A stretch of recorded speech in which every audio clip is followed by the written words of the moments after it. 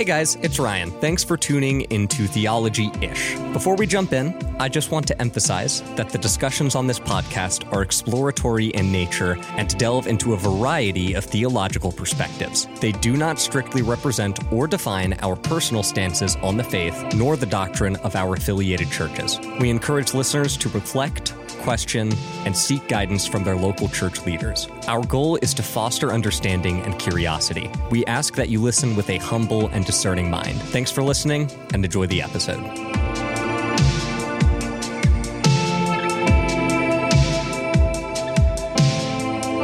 Hello, and welcome to Theology-ish.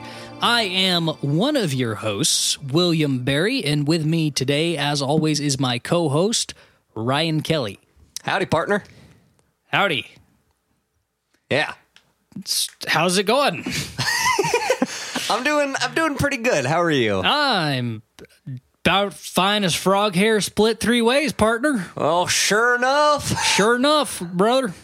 Yeehaw. Anyway, yeah. So today on Theology-ish, your favorite theology podcast, we are going to be talking about something that's kind of important to Christianity, to say the least. Well, to say the least. Oh, okay. Kind of important. Okay.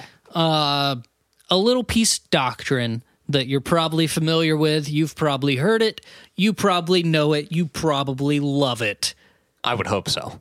It's the Trinity. Part 1. Jesse, get some like epic music in there. Really make that pop. Yeah. Yeah. The Trinity. Part 1. And then later we'll do part 2. Oh, we will? And part 3. So that way we can have the Trinity. That's news to me, but I like it. No? Okay. I'm not saying no. Anyway, today we're going to be talking about the Trinity as best we can. Before we get into this, I would like to say that for both myself and I believe Ryan, we believe the orthodox opinion on the Trinity, which is we believe in God the Father, maker of heaven and earth. We believe in Christ the Son, true God of true God, begotten, not made, incarnate through the Virgin, and all that, and the Spirit who is equal in eternity and glory and power and honor and all these things. However, when it comes to talking about the Trinity, if you don't do it very, very carefully, it's so easy to do a heresy.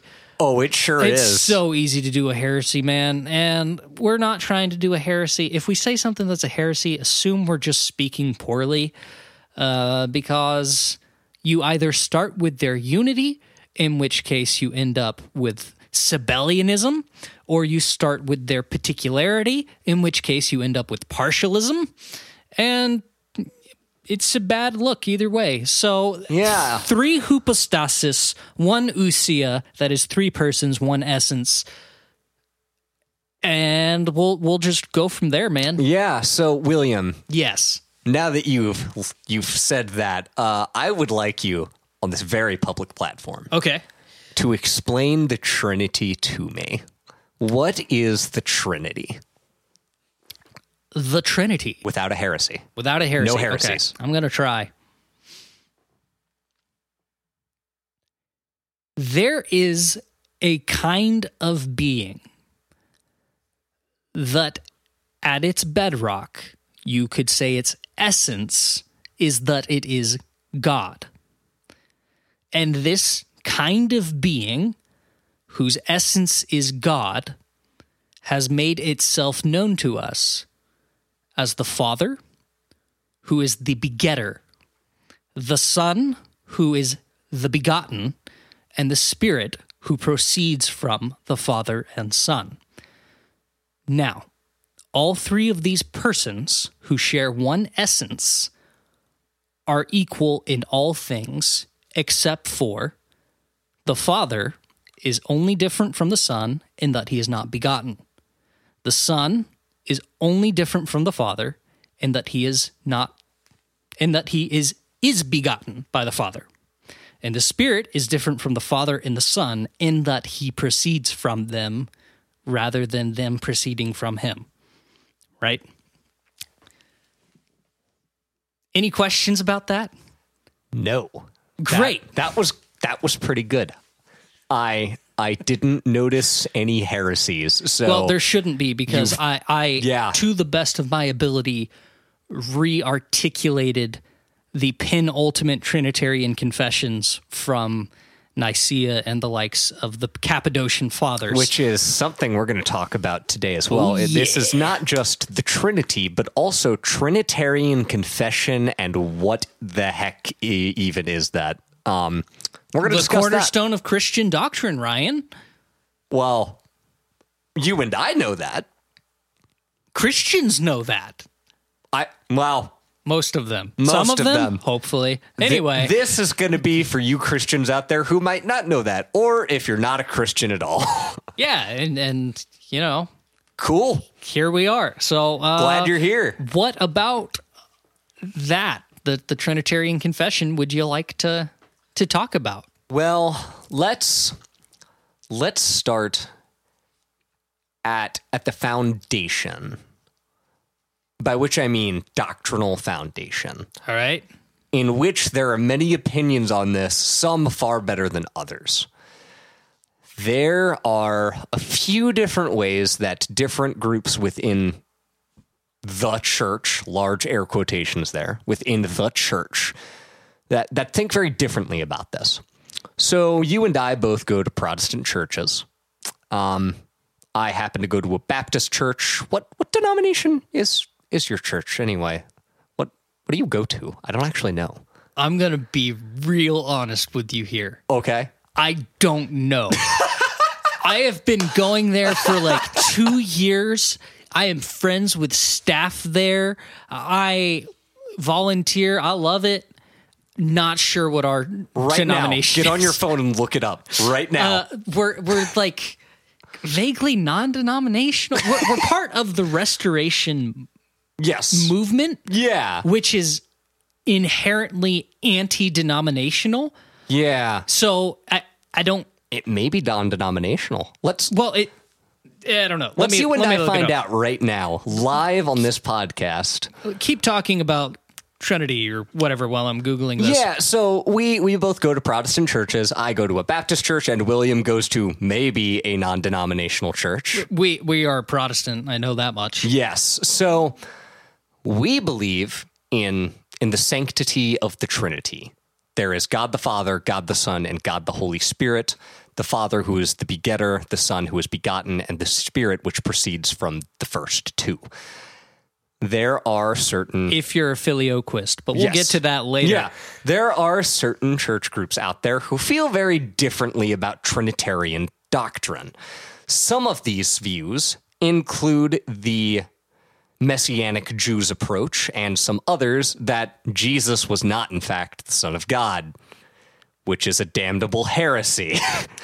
Yeah, and we're going to talk about why it's a damnable heresy. Okay, so I actually can't find anything on the internet, probably because we're part of the Restoration movement, which is inherently anti-denominational. So we're vaguely non-denominational in some way. Anyway. Well, yes, so there are groups out there that don't believe in the Trinity at all, which is one... In this paper, I will argue, if you do not believe in the Trinity, you are not part of the church. You are not a Christian if you do not believe in the Trinity. So, sorry, like, this is a voluntary group. You can hang out with us or not, but door's right there. Door's right there, brother. If you're not into the Trinity. Another view, which you've actually mentioned in a previous episode, and I can't remember the name for this specific line of thought, but the idea that the Trinity sort of exists in that God in the days of the Old Testament revealed himself as the Father, before then revealing himself as Christ the Son in the New Testament. Yeah, Father, Son, and then as the Spirit. Yeah, that's Sabellianism, a.k.a. modalism. I also believe that to be a heresy. It is. It is a heresy. But these are just a couple of ways that people have approached Trinitarian doctrine. And I think only one of them can be right, and one of them is obviously right. Yeah, this is what the councils that the church ends up holding are about. Because in the early 4th century, church service is happening one day in Alexandria. And a fellow whose name is Arius gets up in the middle of service because the bishop, Athanasius, says that Jesus is God, right? And Arius stands up in the middle of service, points at Athanasius, and says, "Heretic." And Athanasius is like, "What?" And Arius goes, "Jesus isn't God. He's a created thing. We can call him the Son, but he's not the same thing as the Father." So he doesn't believe that Jesus is the Son. He does believe that Jesus is the Son of God, but he does not believe that he is truly God in the way God the Father is. And then Arius, he kicks up a big stink. He causes lots of problems, and his idea spreads like a cancer throughout the body of the church. And an emperor, a guy you might have heard of before, Constantine, starts stroking his chin a little bit, and he's like, we're starting to look really bad, guys. Christians are looking not good here, and I'm one of them, and I'm the emperor, so we need to figure this out.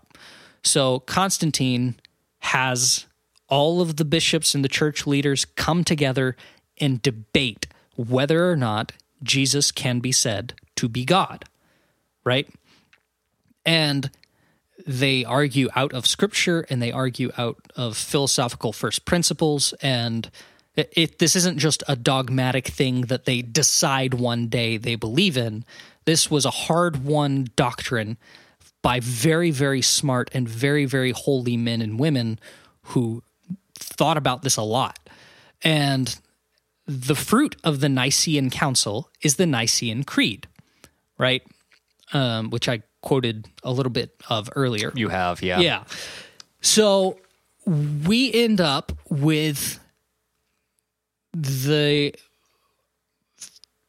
not the first utterings of Trinitarian doctrine, but we end up with a very shored up and fixed Trinitarian doctrine after the Nicene Council.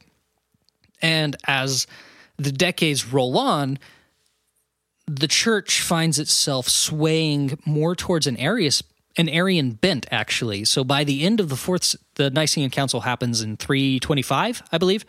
So by the 370s, Arianism, despite the Nicene Council, is the predominant opinion within the church. Fortunately, doctrine is not determined by democracy. It's determined by what is correct. So a group of fellows known as the Cappadocian Fathers, Basil of Caesarea, Gregory of Nazianzus, and Gregory of Nyssa, end up writing some very wonderful things about the Trinity and re-articulating the things from Nicaea in new ways. And anyway, that is to say, I'm sorry, I got excited there. And that's a good thing. I got excited. I'm glad I like you got the Trinity. excited. And, you know, there are a lot of people, even faithful people, who think that the Trinitarian confession is just thoughtless dogma, and it isn't. It is the result of very careful exegesis and very careful thought on the part of some wonderful scholars and wonderful theologians and wonderful philosophers. So we should get excited about it, and we should think of it as a sound teaching that we can investigate quite. Yeah. Yes. That's some good history for you. Anyway. And good. That is profitable for us to know. I think we're going to get into this in the next episode a little bit, actually, but one of the things that you'll find is that knowing the history of the church is extremely beneficial for many reasons, but I think one of them being, if you don't understand where we came from, you can't avoid heresies of the past or non-fruitful things that came from our past. Yeah, in the town that I grew up in, and it was a teeny tiny town, population 3,000. Was it that small? It's that small. Wow. Population 3,000, tiny town. And there was a church. It was called Cornerstone Pentecostal. Well, Jesse, if you could bleep that out, I don't want to dox these people. Jesse's our audio engineer. Anyway, there was this church in that teeny tiny town, and they were Sabellians. That's what they taught. They had little brochures on like the little credenza in the foyer when you walked in that you could like pick up, and it had all these reasons for why the Trinity's not right. And they were nice people. I went there once and I chatted with them, and they were perfectly pleasant and everything, but they were wrong. And if I didn't know what Sabellianism was, I wouldn't have known that that was wrong, right? Like when I encountered it, I was like, I think this is wrong because it didn't match with what I had been taught. But later on, when I learned about modalism and Sabellianism, I was like, holy crap. Those people that I met that time, they're just Sabellians. Yeah. Or like even the Mormon church, their Christology is basically Arian. Yeah. Where Jesus is this created thing. He's not equal with God the Father, and he's can be called the Son, but he's not really God, but he is God, but not the same kind of God. It's just Arianism. And if you know that when you're talking to a Mormon person and they start talking to you about Jesus in their Mormon categories, you will very quickly realize, oh, this is Arianism, and it helps you be a more effective Christian because you don't have to think through all these things on your own because other people have thought through them already. They sure have, and they've done it a lot longer and better than we have. It's true. Anyway, so let's move on from that. Let's dive into this. So we've got a list of scriptures that we're going to be going over and discussing. What I think what we're going to do with this, though, is that this is, going to be a defense of the Trinitarian confession in that it exists. The Trinity is correct. And biblical. But also, we're just gonna use this as an opportunity to discuss and talk about the Trinity and things there within, why they matter. You know, what about this? This is cool. Just want to talk about that kind of thing. So, I thought it would be fun to start at the very beginning, the beginning of it all, in fact, at creation. Dun dun dun. More epic music there, please, Jesse. I don't think he needs to put epic music. That was pretty good. Yeah. Oh. All right. That sure was something. So I'm going to be reading out of Genesis chapter 1. And what I think I'm going to so graciously show to you here today is the Trinity is present from the very first chapter of Scripture. And to argue against such a thing would be wrong. And we get this. We get this out of Genesis chapter 1, verse 26, which reads, "Then God said, 'Let us make humankind in our image, according to our likeness, and let them have dominion over the fish of the sea, and over the birds of the air, and over the cattle, and over all the wild animals of the earth, and over every creeping thing that creeps upon the earth.' So God created humankind in his image. In the image of God, he created them, male and female, he created them." So what do you see there in verse 26, William? What language is used there? He uses plural language. He says us and we and our. So what would that imply, William? Do tell. It would imply multiplicity of persons. It would. Now, to the untrained Christian, to someone who hasn't been a Christian for long at all, or who may not be one anyway, it is a very reasonable and unfortunate mistake to think that, well, Christ was born, right? Jesus was born in the days of the New Testament. So therefore, how can the Trinity be if Jesus wasn't born yet? And for the untrained person, that is a completely fair mistake to make. What What say you about that? How do we defend such a fallacy? Well, they don't understand that Jesus is co-eternal with the Father. But how is Jesus co-eternal if Jesus was born in the New Testament days?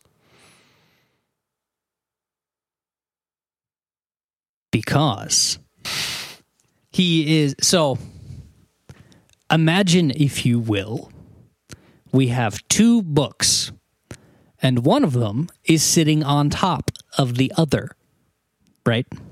Sure. And it would be right to say that one book is on top of the other book. Yeah. Right?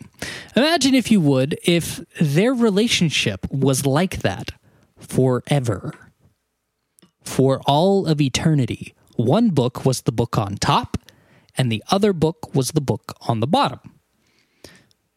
Imagine, if you will, for forever, one person of the Trinity is begotten, not made, and the other begets for all of eternity. And there we have a bit of a how God the Father and God the Son relate to each other. It is not that Jesus Christ was created, that he was born and created in the days of the New Testament. Christ was always part of the Trinitarian Godhead. It's just that he was not revealed to us in the flesh of a human body until the days of the New Testament. Pre-incarnate. Yes. So, there's some really interesting stuff in some of the writings of the Church Fathers. They talk about, they interpret the Old Testament that every time we encounter God interacting with people is the pre-incarnate Christ interacting with them. So the burning bush that Moses speaks to, he is speaking to Christ. The three men that Abraham has a meal with and refers to them as Lord and whatnot, that is Christ, and et cetera, et cetera. And, you can debate the merits of that hermeneutical method, but it is interesting to go back and look at some of these Old Testament stories and think that is Christ that the people are interacting with, not God the Father. Because that's usually how we find ourselves being a little bit Sabellianist in our thinking, where God in the Old Testament is God the Father, and God in the New Testament is Jesus, right? And now it's the Spirit. And now it's the Spirit. Even if we don't believe that that's the thing, that's how our brains kind of default to thinking about it. But maybe all the times that we're interacting with God in the Old Testament, maybe we should be thinking of those as interactions with Christ. Yes. Right? So, I don't know about you, but even just reading the one passage straight out of the first chapter in Holy Scripture, I think that's a pretty infallible statement in the bucket for the Trinitarian Godhead existing. Yeah, and Jewish folk will take issue with that reading of Genesis 1 for obvious reasons, and that's fine, but they're wrong. It says what it says, man, and I don't know what to tell you.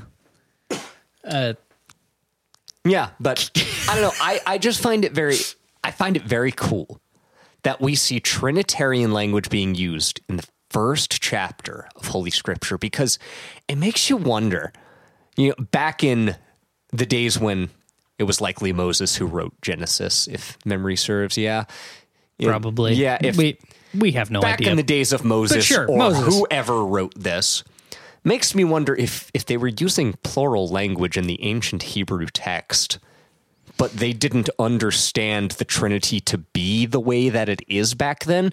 I wonder how many people that confused. How many people read the Torah and saw us and we and went, huh, weird.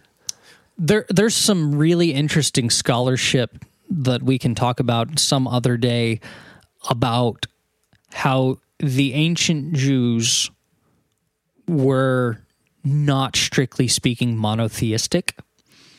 And there's plenty of evidence of support for that opinion in Holy Scripture. And I think that Moses probably would have been totally cool with the Trinitarian confession if you were to explain it to him. And it's not until later on that the Jewish understanding gets really firmly monotheistic, and then it will be several centuries further down the line before they even start using the language of monotheism, because that's a word that's coined in like the 1800s or something. Yeah, sort of like how transubstantiation as a term was coined, way later. Yeah, even though they were using language indicative of that for a long time prior. Right. We don't get the language and the definitions of transubstantiation until Aquinas in the 13th century, but there's plenty of other documents long before that talk about it. Yeah, so anyway. I just find it very interesting that God reveals himself as the Trinitarian Godhead in the very beginning of it all, at the start of everything, which, man, that's cool. I just think that's a super cool fact, and I love that. Yeah. All right, well, we've got even more scripture to go over. We sure do. You want to read one? You've got a few. I've got a few. You want to popcorn this? Yeah, sure.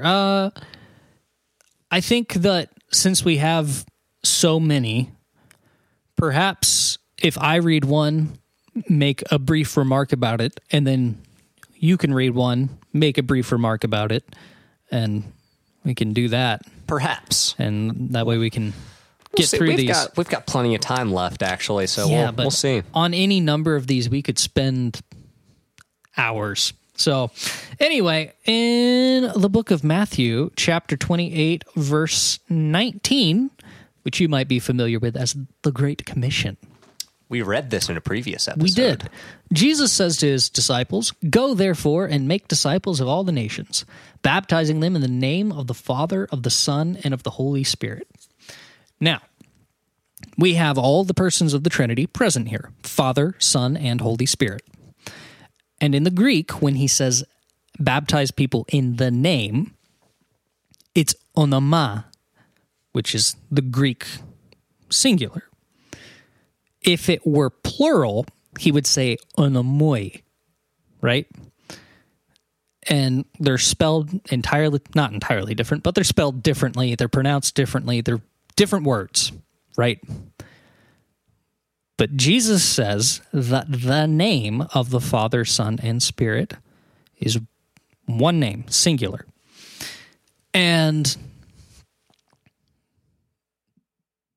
for the Jewish folk who were writing the New Testament and writing the book of Matthew, because it was written by Jewish folk, the name of God is so holy that you get a new pen and a new inkwell when you write it. You write that holy name, and then you dispose of that inkwell and pen and get a new one to continue your writing, because it is holy, because it is unique and important, and you do not ever say the name of God, right, as a Jewish person. To say that the name of God the Father is synonymous with the Son and the Spirit is fantastically significant. And we don't make a big enough deal about that because, in the English, it doesn't pop out as much as the Greek. But I remember when I was learning Greek, and this was one of our exercises, we had to translate this one. Because when you're dealing with another language, you have to really think about what every single word means. Sure. Right? And you have to really think about how to get it right and bring it into the English language. And that was the first time I ever noticed, holy crap, this is singular. It's not plural. It's not the names. It's one name. And that's a pretty important. I'm going to read out of 1 John. Or sorry, not 1 John, just John. I'm going to read out of John's Gospel specifically. I'm going to be getting into 1 John later. I'm going to be reading John chapter 1. I'm going to read verses 10 through 18, which are as follows. He was in the world, and the world came into being through him, yet the world did not know him. He came to what was his own, and his own people did not accept him. But to all who received him, who believed in his name, he gave power to become children of God, who were born not of blood, or of the will of the flesh, or of the will of man, but of God. And the Word became flesh and lived among us, and we have seen his glory, the glory as of the Father's only Son, full of grace and truth. John testified to him and cried out, "This was he of whom I said, of me, because he was before me." Man, I can't read today. From his fullness, we have all received grace upon grace. The law indeed was given through Moses. Grace and truth came through Jesus Christ. No one has ever seen God. It is God, the only Son, who is close to the Father's heart, who has made him known. Amen. I don't know about you, but there was a lot of Trinitarian language in that. Yeah, John 1 is, well, all of John's writings, but John 1 in particular is some of the strongest Trinitarian language that we get, especially in regards to the Son. There's another part in John that we weren't planning on reading in, I don't remember where, but Jesus says that that he and the Father are one, and whoever has seen him has seen the Father, right? Like that's pretty significant, pretty strong language there. But yeah, John 1, that's like the cornerstone of Christ's divinity, you know? Yeah, and I mean, especially that last verse. No one has ever seen God. It is God, the only Son, who is close to the Father's heart, who has made him known. I mean, I would be hard-pressed to find a good argument against the Trinitarian Godhead looking at that verse, when it literally refers to him as God, the only Son. Both capital G, capital S. God, the only Son, who is close to the Father's heart, who has made him known. And the only way I could see anyone justifying that this isn't Trinitarian confession is if you say that John was wrong. And to say that John was wrong is equally as bad. Yeah, there's also some creative translation that you can do with John 1 to make it not say what it does say. So verse 1, in the beginning was the Word, and the Word was God, and the Word was with God.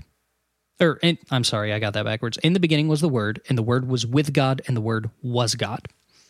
Now, in the Greek, it has, in the beginning was the Word, and the Word was with God, and the Word... So, Word. You'll get there. When it says the Word was God, that God does not have a definitive article in front of it, okay? So, sometimes in Greek, when you translate a noun without a definitive article in front of it, you can add the letter or the word a or in front of it, right? So it doesn't say that the Word was the God. Therefore, sometimes Jehovah's Witnesses and Mormons do this. They translate it as the Word was a God, but they're adding that indefinite article there. The only problem with this is that is not how Greek works. You put the definitive article, you put the word the in Greek in front of the subject of your sentence, right? And the subject of that sentence is the Word at the first part. In the beginning was the Word. So the Word gets an article, but God later on does not get an article. And it doesn't get the definitive article the because it's not the subject. Interesting. So Mormons and Jehovah's Witnesses will say he is a God. And their translations of the Bible translate it thusly. And they get that way by not understanding how Greek grammar works. That's wrong. No one who reads Greek well, and by that I mean actually knows it, would translate that as the word was a God. That's not how you should render it in English. But because they have theological reasons to render it that way, they do, because they're filthy Arians. But I digress. Nice people. Nice. Mormons are nice. Oh, they sure are. They're just wrong. And I'm sorry. That makes you a heretic. Specifically an Arian. Yeah, man, I'd sit down and have like a beer with a Mormon. Were they allowed to drink beer? No, you wouldn't. But they can't. They can't. But Mormons are just unreasonably kind and nice, which is good. Yeah, chill people. Super chill. Just wrong. You know. But I do also find it interesting that it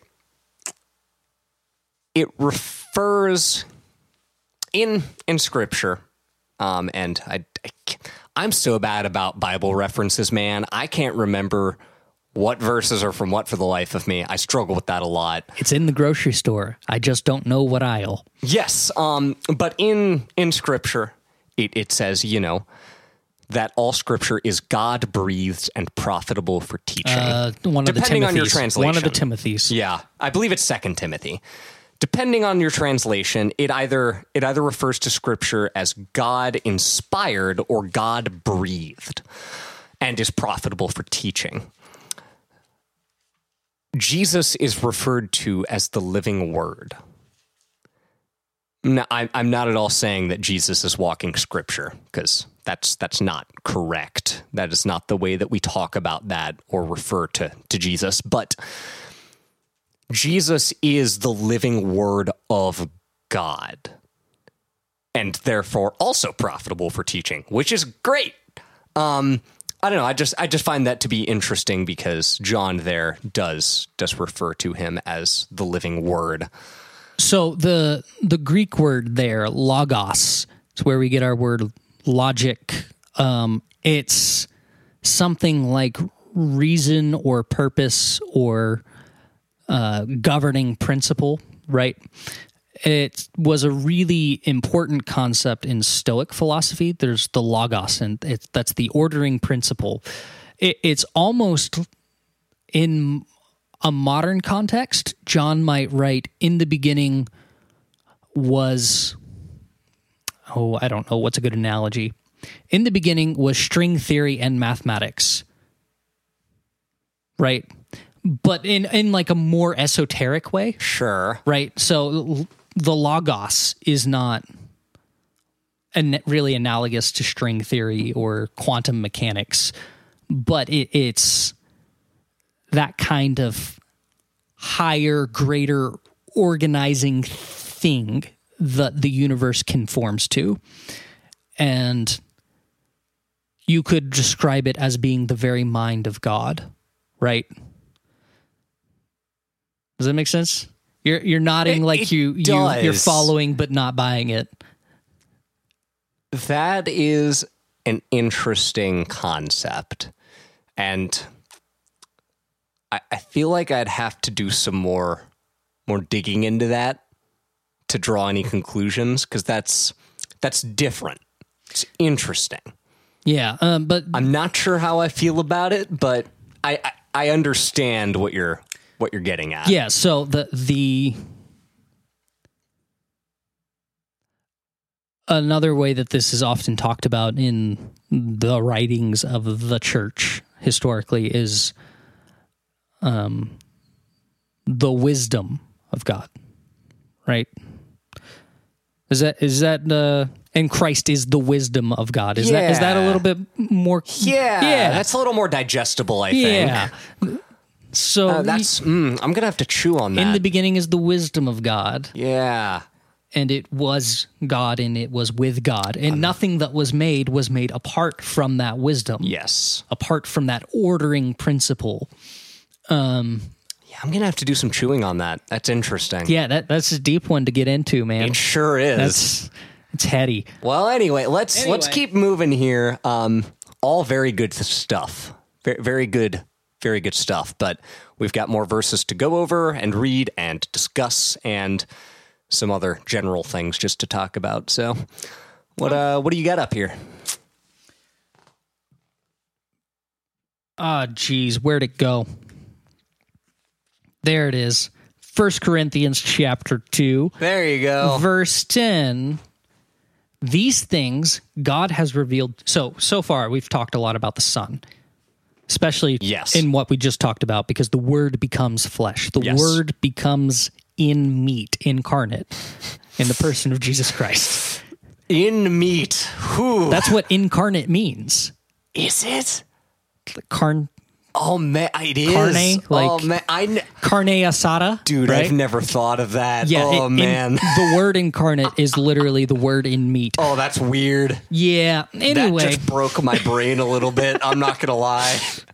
I should have known that. I really should have, but it's one of those things that you would never think about it unless someone points it out. No, and then you're like, geez. I've never thought of that. That makes so much sense. Oh man, I feel like an idiot now. So we've talked a lot about the Son. Now I'm going to point out some stuff about the Spirit. So this is 1 Corinthians chapter 2, verse 10. These things God has revealed to us through the Spirit, for the Spirit searches everything, even the depths of God. Now, what Paul is saying there in 1 Corinthians is that the Spirit, which is the Holy Spirit, searches out and knows the very inner workings and depths of God. Now, this means one of two things. Either the Spirit is greater than God, because you'd have to be greater than something to understand it like that. Yes. And this, of course, can't be the case because that's foolishness. Or the Spirit is God. The Spirit is equal in divinity to God, which is not foolishness. So, we've already established the Son's divinity through John 1, and now here in Corinthians, we can quite easily establish the Spirit's equal divinity to the... Yeah, and I think the beauty of it is there doesn't need to be much defending for the divinity of the Father. Yeah, it's kind of just sort of a gimme. Yeah, that's a hand-me-out. Now, that's all I'm going to say about that. Now it's your turn to read us a Bible verse. That was all my references, That was all you had? I thought you had something in 1 John. Did I not read that already? No. I thought I did. We spent a while on John 1. I guess we did. Man, I'm not with it today. I'm struggling. I'm ashamed. Me more than you, man. I'm ashamed of you. So that's yeah. Okay. Yeah. Sorry. We're going to be in 1 John chapter 5. Let me get this pulled up here. The best John. 1 John, best John. I'm going to read the entirety of chapter 5. Oh, geez. Which is pretty short, actually. Well, yeah, it's 1 John. So I'm going to read all of John chapter 5 here. Let's see what John had to say. Everyone who believes that Jesus is the Christ has been born of God, and everyone who loves the parent loves the child.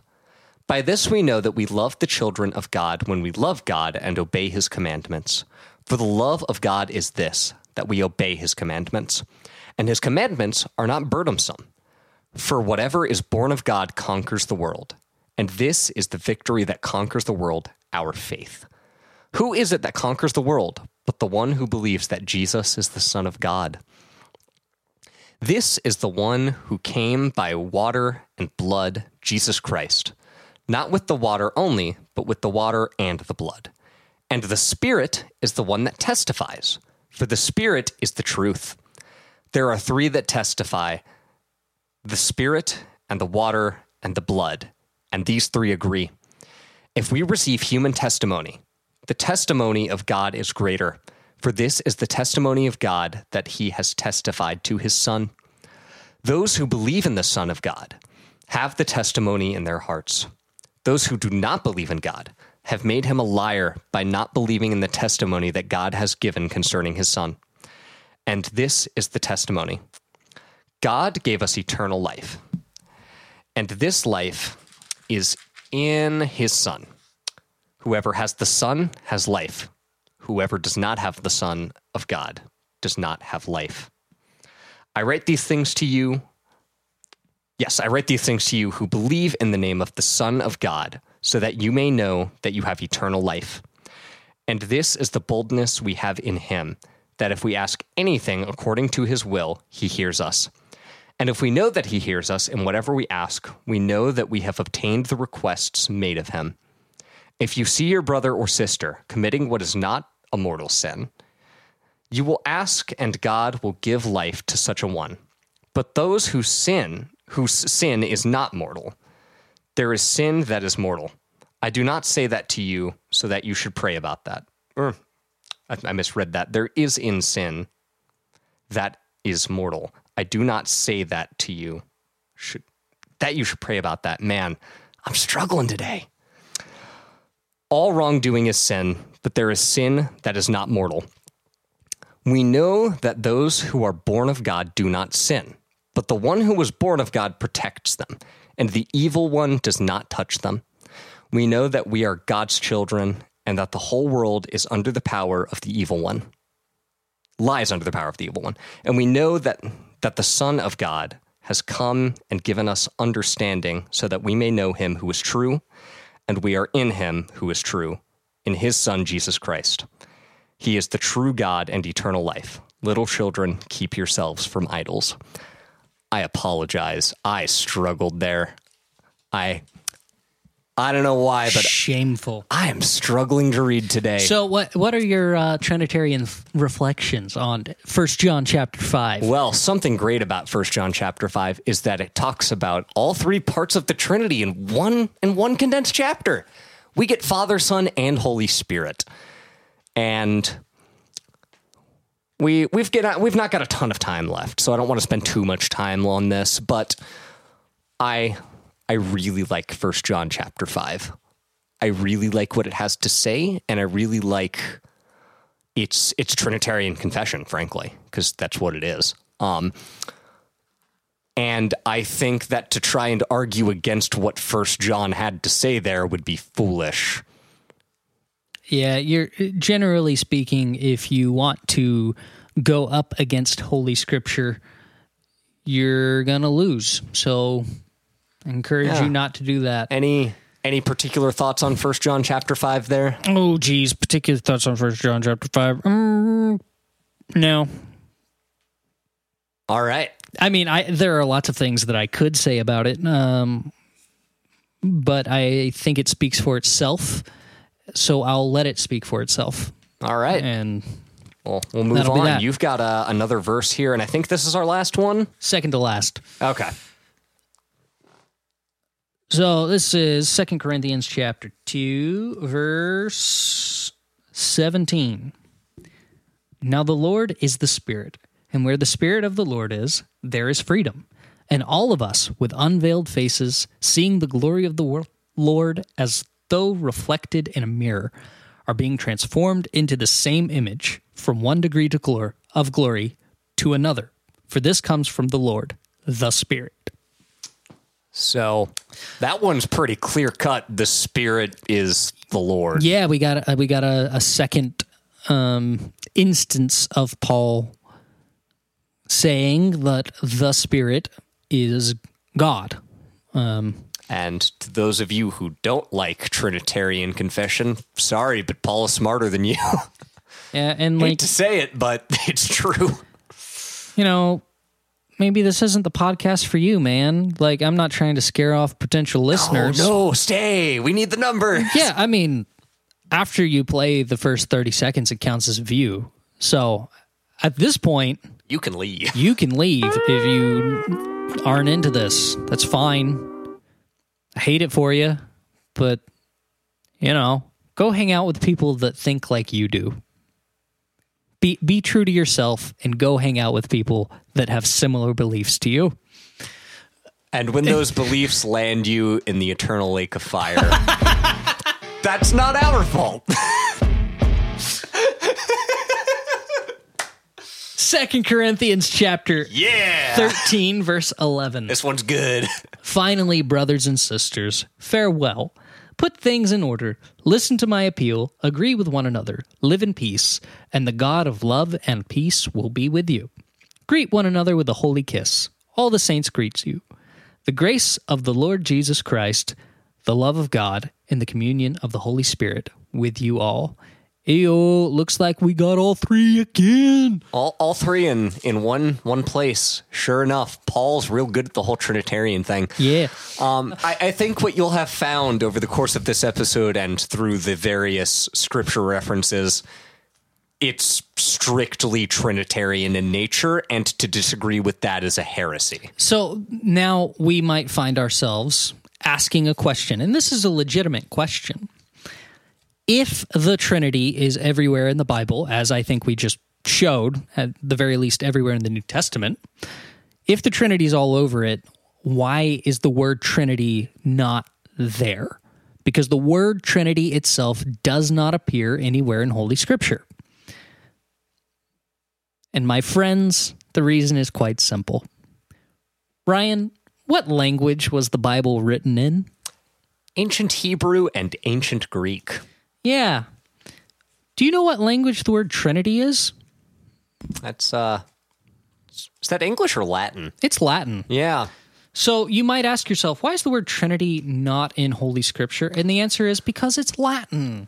And it's a Latin word. That's all. What was all of Holy Scripture translated to before it was translated to English, William? Latin. It sure was. Yeah, the Vulgate. So that's why the word Trinity is not in Holy Scripture. The first Christian author who was writing in Latin that we still have documents from, Tertullian of Carthage, he uses the word Trinity. And we like Tertullian of Carthage. We like him okay. There's mixed feelings there. He wrote some wonderful things. Yeah.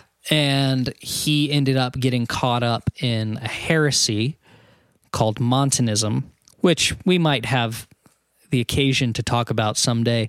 But he ends his life probably as a Montanist. So he's Tertullian of Carthage, not Saint Tertullian of Carthage, right? But he has been well regarded and well loved throughout church history. At least his writings have been. They're very good and very well written. And, sometimes you just end up a heretic. It happens. And that's the Trinity in Scripture. Let me ask you this. What is Trinitarian confession specifically? Oh, geez. I'm not sure how to answer that. That the Father and Son and Spirit are equal in glory, in honor, co-eternal, all that stuff. I guess. I think that'd be a fair way to define that. I didn't have. No. I do just want to share a very interesting bit as we get to closing out here, which is I've been reading through some Dietrich Bonhoeffer lately, and as I was looking into some stuff about Bonhoeffer, I came across an article in which the author of said article makes the argument that Dietrich Bonhoeffer did not believe in the Holy Trinity and died a heretic. Now, I don't know about you, William, but I've actually read some Dietrich Bonhoeffer. Most recently, The Cost of Discipleship.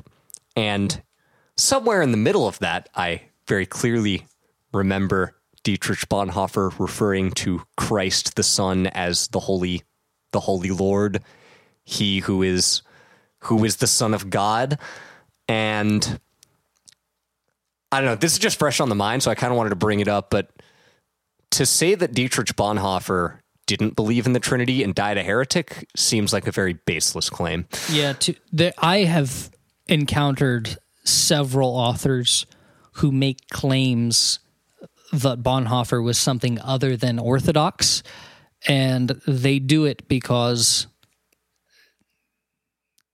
he seems like a good authority to try and put on your side, so that way you can pretend like you're not a baseless heretic. But yeah, no, he was... It's not my job to defend Bonhoeffer's theology, nor is it necessary, because there are people who have done that better than me, I'm sure, but that just happened to be fresh on the mind and sort of related to this. So, in the gentlest terms possible, that is a silly claim. Yeah, Dietrich Bonhoeffer is one of the most notable and influential theologians and writers of the 20th century, up there with C.S. Lewis and a few others. And also, in my opinion, one of the coolest martyrs in our history.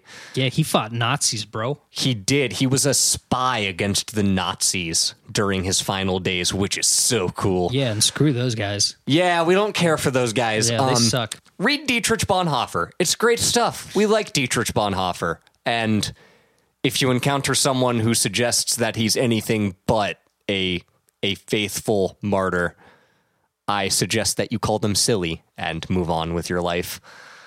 Yeah. The Trinity is important, and I hope it's that real. This has helped you understand it a little bit better. I hope that this might have cleared up some questions you might have had. And yeah. Thanks for listening. Thanks for listening. On whatever podcast platform you're on, Spotify, your podcatcher. YouTube. Yeah. Your favorite Samsung podcatcher. Podcast Index, a few others. Soon, Apple Podcast. Hopefully, I'm working on it. I swear. Yeah, leave us a like, a review, comment.